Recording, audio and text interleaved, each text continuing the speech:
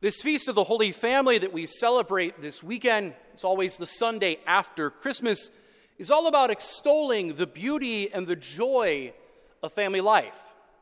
Now, some might say that joy might be a little bit out of place right now because this has been a year where family life has been a little bit trying, maybe, for some of us. They say familiarity breeds contempt, and we've had a lot of familiarity with our own families, and certainly during the course of these last few months, tempers might have gotten frayed a little bit. Living under one roof, having that familiarity with everyone and being under the same roof, you can get on each other's nerves. But this feast, brothers and sisters, is a reminder to us that family life can and should be holy. It should be something centered around God each and every day. In particular, here at Incarnate Word, and even throughout the church at large, I think our focus this particular year should turn to that quiet and unsung member of the Holy Family, namely St. Joseph. As many of you might have heard, earlier this month, our Holy Father, Pope Francis, on December 8th, instituted a year of St. Joseph, a year for us to contemplate and to celebrate the foster father of Jesus. Again, that unsung member of the Holy Family. He is the patron of the universal church, the patron of workers, and the patron of fathers, too. And coincidentally, we were working on a new statue of St. Joseph to add to our Holy Family, and that'll be blessed tomorrow morning. St. Joseph is a saint that we don't talk about nearly enough, in my opinion. It's ironic that he also doesn't say a word in all of sacred Scripture. He is a man of quiet, simple, but unyielding faith. He was a worker of great diligence and with great skill. He led not by assertion, but by service and sacrifice. He was the most imperfect member of the Holy Family, but arguably the one who taught Jesus the most. He is an example to all of us, but most especially to all men and to all fathers, in Joseph's family life in the home with Mary and Jesus. And his example is one that is desperately needed in society today. I would argue that we have a crisis of masculinity in our world. Men who live by impulse on one end of the spectrum and those who live by indecision and apathy on the other. And it's led to a great crisis in fatherhood, in my opinion.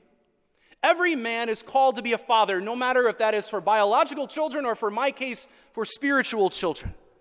And every man is a father to the degree that he is willing to sacrifice for his beloved and the ones that are entrusted to him. Alongside their wives, fathers help lead their families in the ways of faith, teaching their children how to pray and how to love God and how to love our neighbor. Think about that image for a minute. Joseph helped teach Jesus how to pray. What an immense privilege that would have been. In so many ways, St. Joseph is the epitome of what it means to be a Christian father. And yet so many men in our world today have unfortunately lost this very lofty ideal that we are called to. Many live only for themselves, and some shrink away from the service and sacrifice that fatherhood demands.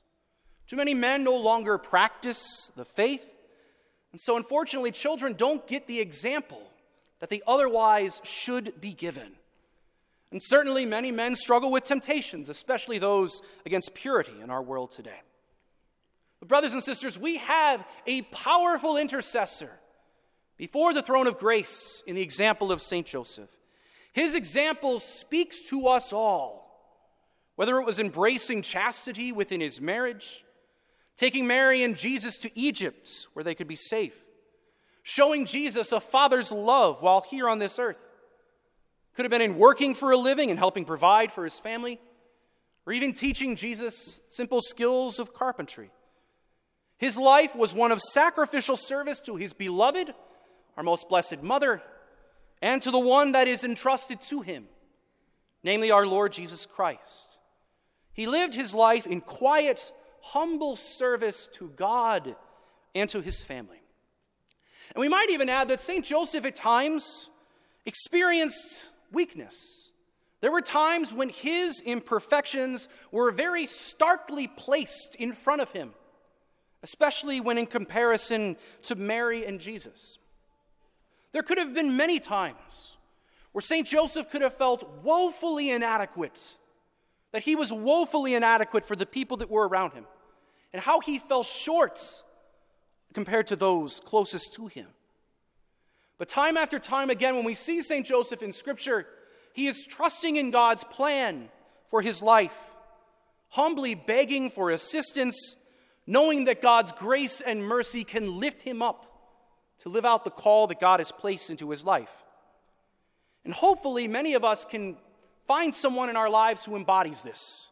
And for me, that's my dad. He's not often the loudest guy in the room, especially when compared to my mother. But he's a man of great, deep and abiding faith. And his conviction impacts everyone that he meets.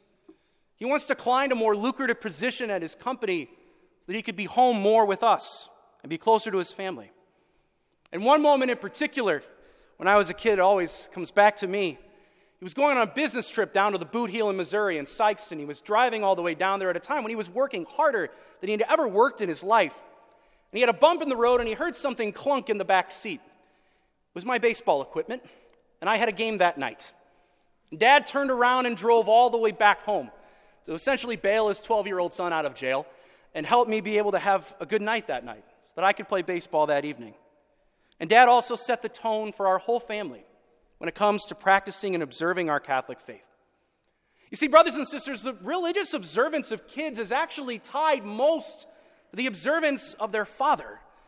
One might think it would be mom, but really it's actually dad. If dad cares about the faith, then chances are the kids will too. And again, think of that example of St. Joseph, teaching Jesus how to pray, setting an example for him. And I dare say that's something that every single father should do with their family, to pray with them, just like St. Joseph would have done with Mary and Jesus. So on earth, St. Joseph led the Holy Family, but in heaven he kneels in veneration of Mary and Jesus. They are the essence of his duty and the people that he was willing to serve and sacrifice so much for. If every man loved like that, our world would be a much different place.